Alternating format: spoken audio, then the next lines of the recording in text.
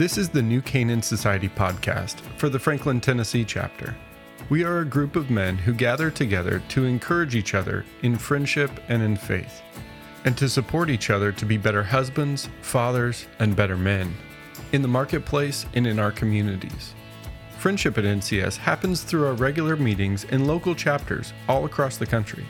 The Franklin, Tennessee chapter meets the first and third Thursday each month at Puckett's Grocery and Restaurant in downtown Franklin from 7 to 8 a.m. This podcast is sponsored by Harrington Interactive Media. Working on a book? Let us help you get it to print. We can edit your book, design the cover, and help you list it on Amazon's print-on-demand services. See examples of our work and connect with us at harringtoninteractive.com. In this episode, Paul Young shares a talk called Being Brothers in Life. It was recorded on November 29th, 2012.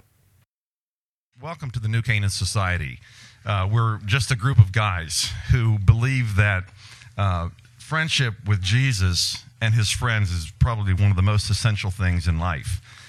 This is designed for you, brothers around tables, around food, to enter into this place that Jesus invites us to, where we get to participate in the life of our brothers. And most of us have been through all kinds of times that are lonely times for men, lonely places.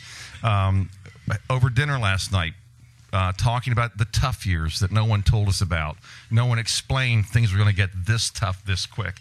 A lot of guys coming out of college today are absolutely amazed at how quickly life turns hard and difficult. And so this is a context in which we begin to address some of these issues. We never expected our life at this point to fall apart or to have this kind of sorrow.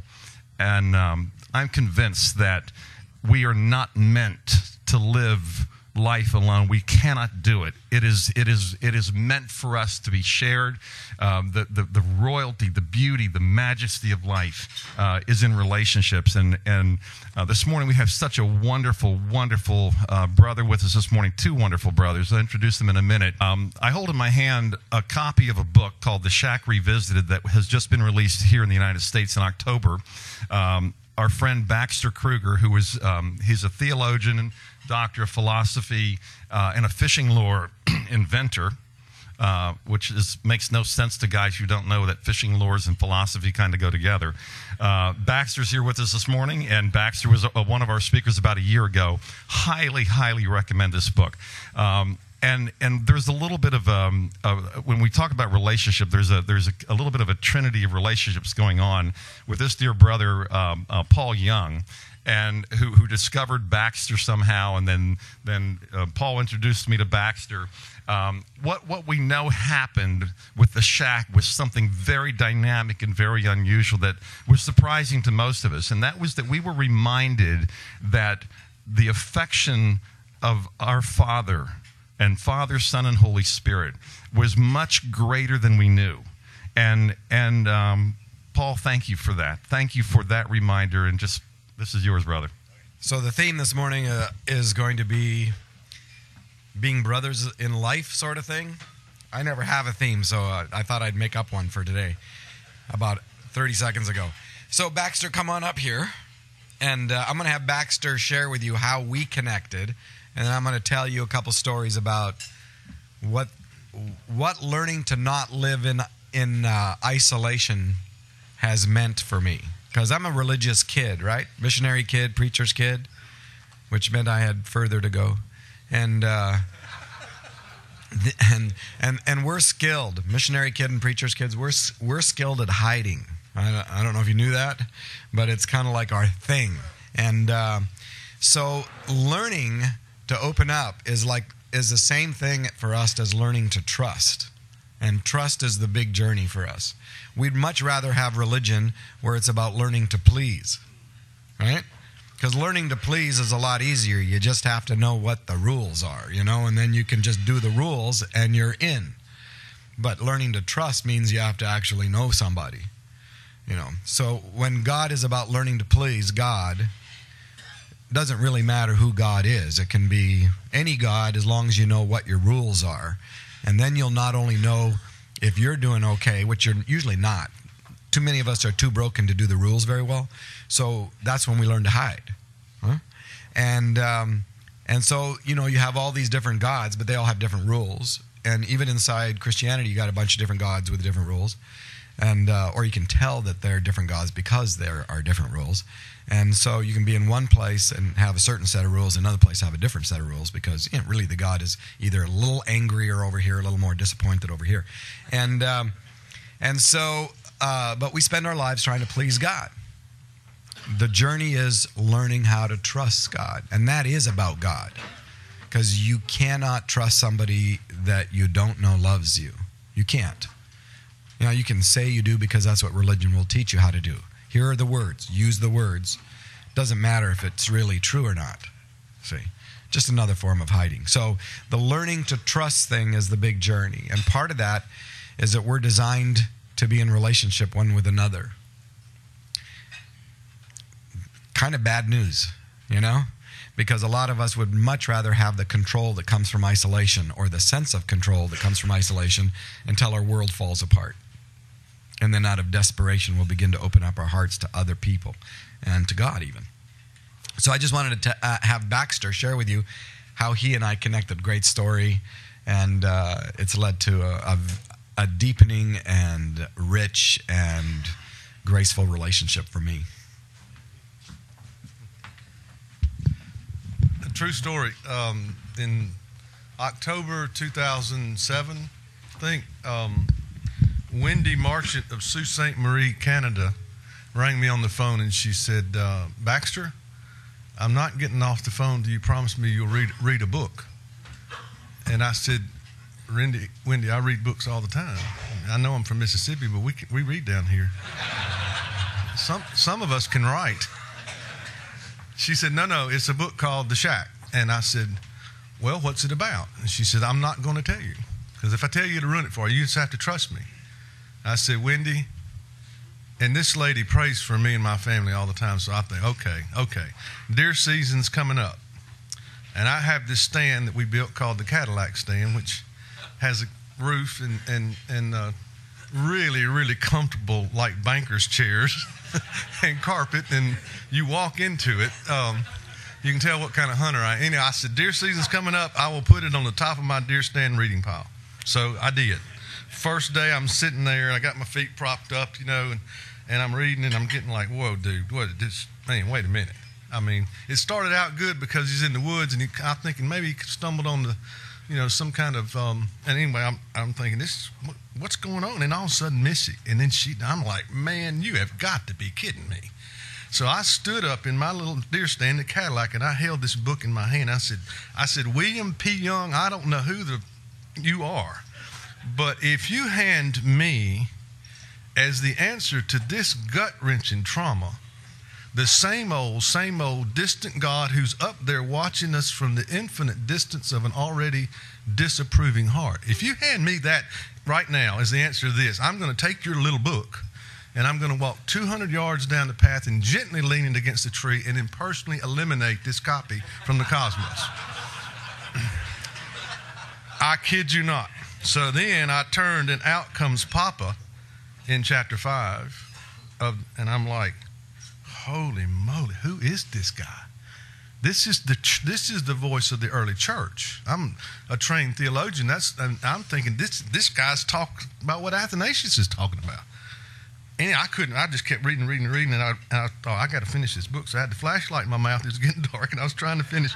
And my son called me, texted me, and says, I'm at the base camp, Dad. Come on. So I went home, picked him up, and we drove home, and I finished the book that night. That was a Friday. I think it was Sunday. 2 days later, it may have been the following week. I'm watching Sunday afternoon. My son and I are watching Eli Manning and the New York Football Giants. I'm an Ole Miss fan, by the way. Well, finally, it's like, we get one out of every 30 years, kind of. Anyway, I was watching Eli, and the phone rings, my cell phone rings, and I looked at it, and it's a 503 number, and I'm like, I don't know a 503 area code. And I was trying to, go mute it, and I asked my son where it was from, and he said, I don't know. And anyway, I took the call, and I answered. I said, this is Baxter. And voice on the other says, Baxter, this is Paul Young. I'm like, okay. I don't know a Paul Young. It's William P. Young on the front of the book. So and you don't really pay attention anyway when you kind of have to read a book 2 or 3 times for anyway. So I'm thinking, okay, well, Paul, we're trying to figure out where we met. And he knew that I didn't know who he was, and he was enjoying it. And so we started talking, and I'm racking my brain thinking, where in the world did I meet Paul Young? And then I said, William Paul Young? He said, yes. I said, the William Paul Young?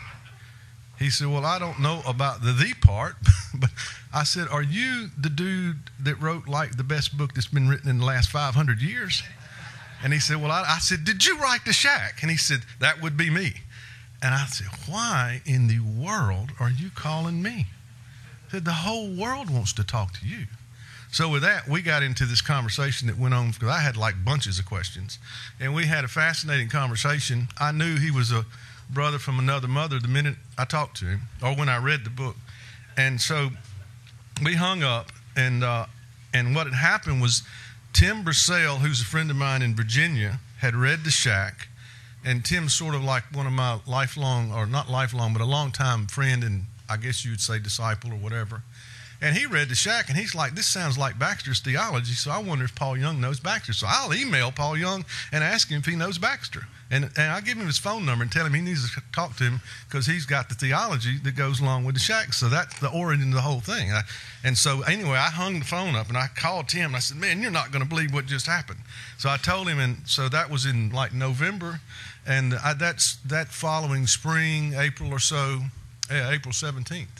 I was scheduled to speak at Tim's church or at Bill Wynn's church up in that area. I said, you get on the phone right now and you call Paul and you invite him to come to that conference and you tell him he can take all day Friday and Friday night and just do whatever he wants to do.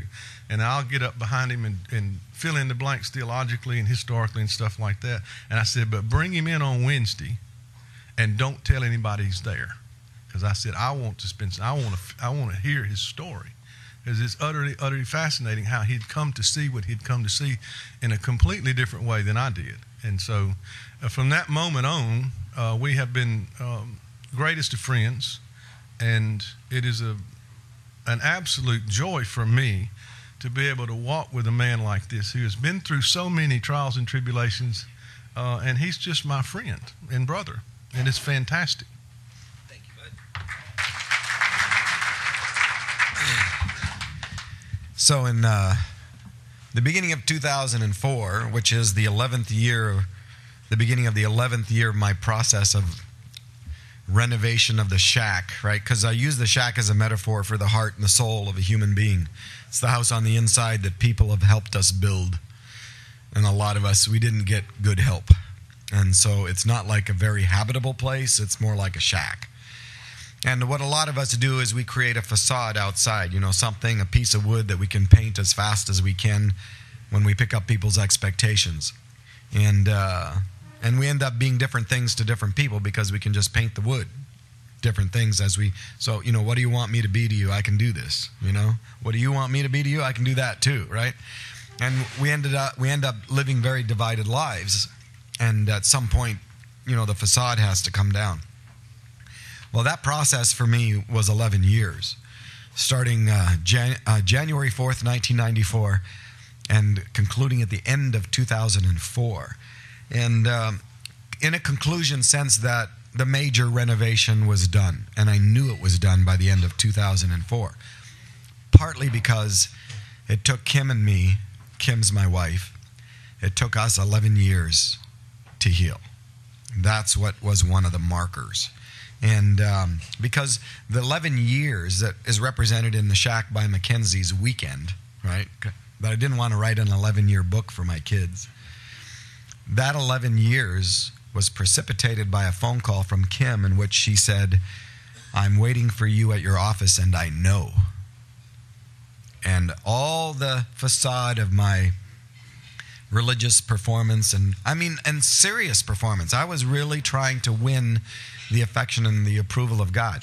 So much so that I believed that the facade, if I could just paint it right and perform the requirements right, that the facade outside the shack would become the real boy. That's what I was hoping. And I've had to find out that God never loved the facade at all, but loved the wreck of the shack the whole time. And so that call, what Kim knew, it was just like, I am waiting for you at your office, and I know. And what she knew was I was in a 3-month affair with one of her best friends. That brought everything down. And I had to make the choice whether to face my wife or kill myself. That was my choice. And because at that point, I was so sick of trying to start over. And Kim had really been a person who had intercepted my life in kind of a miraculous way. And I had married her, and she didn't know anything about the damage that was inside. I was really good at hiding. So now it's all out. So I have to decide. And I don't even know how I made it across town. And I pulled into the parking lot of the office that I owned and ran, and walked in, and she took me apart. Now, Kim's from a very large Minnesota, North Dakota family, right? These people don't know that you can be more than one thing. Just makes no sense to them, right?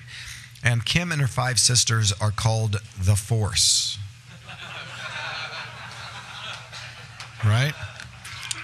So she took me apart. And after about the first 4, she'd already taken the office apart. So she was just waiting, for me. And after the first 4 hours, I said to her, if we're going to do this, I need to tell you every secret that I have. And she said, bring it on. Naively. And it took me the next 4 days to tell my wife all my secrets. 4 days, like 10 to 12 hours a day. And by the end of those 4 days, Kim was destroyed. She let me stay in the house for 2 reasons. One was she believed, as furious as she was, that I'd hit the bottom. And the reason that she believed I'd hit the bottom were 2 things. Not once during the conversation had I ever pointed a finger at anybody else but myself. I was done. And I have great sadnesses. Yeah, I had a minister father who beat the hell out of me growing up. Yeah, sexual abuse was a part of my childhood starting before I was 5. And I went to boarding school when I was 6, and the big boys came and molested the little boys. I had issues of multicultural not belonging. I had all that crap. Didn't matter. I owned this. And she believed I hit the bottom because I went to the yellow pages in the phone book when they had them. And I started with the A's, and I found Agape Youth and Family Services, a counseling service that specialized in abuse. And I called them up and made an appointment. So not only did I not point a finger at her, if I'd have pointed a finger at her, it would have been over, right? But I never even crossed my mind. I was done. And I walked into Agape Youth and Family Services, met a guy named Byron Keeler who pointed me to another man. He says, I think I've got the man for you to talk to, Scott Mitchell. And Scott became my friend, but he's the first man I sat in front of. He's a stranger out of the yellow pages. And I say, Scott, my life is over. I said, I don't know what to do. And for the first time in my life, I said these words. Can you help me? Can you help me? And Scott looks at me and he says, yep, but it's going to take 1.5 years. I said, I'm in. He said, yeah. Everybody says they're in. When they're sitting where you are, but everybody bails out after a couple months. They'll feel a little more in control again. They'll feel a little better about themselves. And right before the really hard stuff, they'll just bail out. And I said to Scott, you don't understand. I don't even trust myself enough to know when I'm done. So I'm not leaving until you tell me I'm done. Because I knew something. At this point, If I couldn't find some healing, there was no point in anything. I mean, I'm a person who's been trying to pursue Jesus for 38 years. And my life is a wreck. There was this big disconnect between my ability to process information and be intellectual and rationalize and theological, and my heart, which was just a wasteland.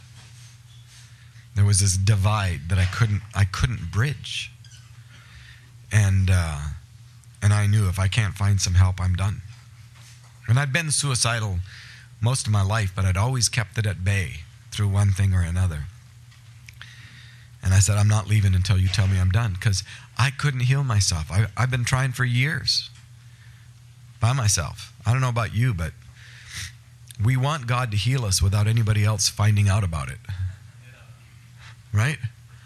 We want extreme soul makeover, you know. Send me to Disney World and fix me by the time I get back, you know. And it's not like that. Human beings are much more intricately designed. And the process of healing is going to be a process. So we started working on my stuff. And every day I'd call Kim and tell her what we were working on. And every day she'd say the same thing. Yeah, right, whatever. And that was okay, because I knew I couldn't heal her. I couldn't heal myself. And I thought, okay, this is the way it's going to be the rest of our lives. She is never going to believe one thing that actually changes. And why should she? Why should she? I destroyed her sense of everything that she thought was real. And it was a devastating loss to her. You know what kept Kim alive during this period of time? Mary Kay, her best friend, who walked with her once, twice, sometimes 3 times a day. So Kim could cuss and scream and yell and get out the anger, so she didn't come back to the house and kill me. And for 2 years, Mary Kay walked with her. And not once in 2 years did Mary Kay turn to Kim and say, you know, you should be past this by now. She just walked with her. So I started working on this, and I worked hard. And Scott was right, it got really hard. Really hard. It got to the place where it was like Kim was pounding on me every day, because she still can't figure this out. How could a human being do this to another human being, right? How could you do this to your kids? They have kids. How could you do it to their kids? These are kids that we've known since they were little. I've heard you speak. You say these great things over here, and all this crap is going on underneath your world over here. How could you do this, right? So she's pounding on me every day, pushing me to the edge of the cliff. And it's kind of like I got my back to the cliff, and finally there was a point where it's like she spins me around, and I'm looking down into the abyss. And she says, there it is. Deal with it. And I'm looking down there, and I'm thinking, I don't know what to do. I mean, what am I supposed to do? Somehow go back to before I'm 5 years old and see if there's something real? How do I do that? What's not a defensive mechanism or a survival skill or something? And I'm looking down in the hole, and it's just this mess. And I'm thinking, you know what? I've managed to pretty much hurt every single human being in my world. How do I know I'm not going to do it again? In that moment, all my hope left. It vanished. And I was done. Because I was obliterated. And I'm looking down the hole, and my hope disappears. And I started planning a trip to Mexico, because I didn't want, if anything, I didn't want my children to find my body. That's how serious it was. Well, 2 friends showed up. A guy named Kenny, who is a broken boy like me, but never hid the fact. He came off the streets, not out of the church. Kenny goes to Kim, unbeknownst to me at the time, and he says to Kim, I'm so sorry that you've had to come down from the mountain of normalcy to find out what some of us are like. He said, it's not fair. Here you are, so brutally betrayed. And now you're supposed to be the one that forgives. He said, that's not fair. He said, I don't know what to tell you, but I think Paul's doing the best he knows how right now.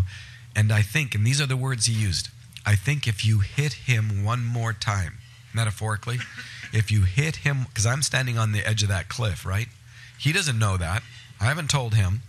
He comes and talks to Kim. He says, I think if you hit him one more time, you're going to kill him. And Kim listened to Kenny, and for a few days backed off. This is in the first 9 months. This is about 4 or 5 months into my process with Scott. And she backed off. There was a friend of ours named Kitty, and she came to me at the same time, unbeknownst to Kim, unbeknownst to Kenny. And Kitty says, so Paul, tell me where you are right now. And I described what I just told you, being pummeled to the edge of this cliff, looking down in this cliff. And I tell her what I see, and I say, Kitty, you know what I am? I'm a pile of dried up shit. And I'm terrified. I'm terrified that if this wind keeps blowing, there won't be anything left. Kitty says to me, Paul, there is a seed.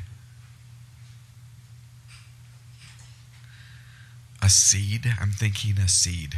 There's a seed. And then I think, a seed means something could grow. Something alive. A seed. And I'm thinking, I don't care how little this seed is, but if there is a seed, something could grow. And all my hope came back in this little seed.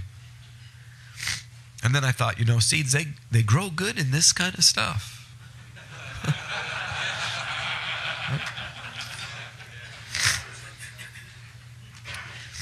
That was the last day of my life I was ever suicidal, because of a little seed. I worked hard. Scott, after 9 months, says, you're done. He says, we've never had anybody work this hard and stay with it. And he knows, because it was life or death, right? But it took Kim and I 11 years to heal. 11 years to rework who God is, who am I, all of those basic questions. After the 11 years, we're sitting around, and we didn't make my adultery the new secret. Everybody in Kim's family knew, everyone in the community knew. The beauty is that over the next number of years, my children never heard it first from anybody except me. Kind of a miracle. We're sitting around, and Kim in front of me says to a group of friends, she says, I never thought I would ever say this. She said, people used to say, well, Kim, someday you'll forgive. And I would say, you don't know me very well. And she said, I never thought I would ever say this. It was all worth it. She's not at all saying the destructive choices that we make in each other's lives are worth it. That stuff's just crap. It's wrong. What she is saying is that there's nothing so broken that God can't heal it. There's nothing so lost that he doesn't know where it is. There's nothing so dead that he can't grow something alive inside of it. 2005 clicks over. I turned 50. I'm one of the healthiest people that I know after all this. I don't have any secrets. I can't tell you how much easier it is to live a life with no secrets. We are as sick as the secrets we keep. And the reason we keep them is because we're terrified that if somebody finds out them, we will lose the little bits of light and affection and grace that we managed to scrabble together by our performance. But when somebody offers us kindness and grace We don't believe them because they don't know the secrets. And we're totally trapped by them. And I don't have any. There's nothing in my world that my kids or my wife or my friends don't know. I don't have any addictions. I'm not talking just pornography and all the normal crappy stuff that comes along with these. I'm talking the gold-chained ones too, like pleasing my dad, like doing something significant for God. Now there's a gold-chained addiction. Like doing something significant, 2005 clicks over, and this is the year I turned 50, I finally feel healthy enough as a human being to do something that Kim has been asking me for about 4 years. Would you please someday, just as a gift for our 6 children, would you write them a gift and put in one place how you think, because you think outside the box? And in 2005, as a gift for Christmas, because we had nothing, we had lost everything financially in 2004. As a gift for Christmas, I wrote a story. And I made 15 copies. And I was able to make 15 copies because some man I didn't know got a nudge of the Holy Spirit, and in the middle of the night slipped 5 $20 bills in an envelope under my door.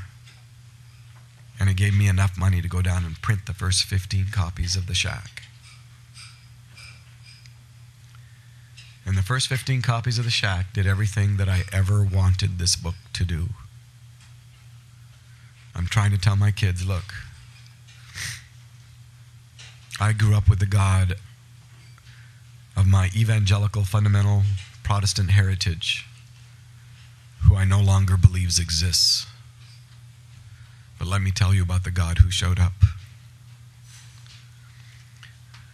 who came out of the door of The Shack, wrapped me up, this stranger, in an embrace of affection that was so relentless, I didn't have the power to change it. That is the love that we are pursued by, to the praise of His glory. Amen? Amen. You've been listening to the New Canaan Society podcast for the Franklin, Tennessee chapter. Remember to check out Harrington Interactive Media and get your book to print. They edit, package, and help you put your book on Amazon if you're an author, organization, or a publisher.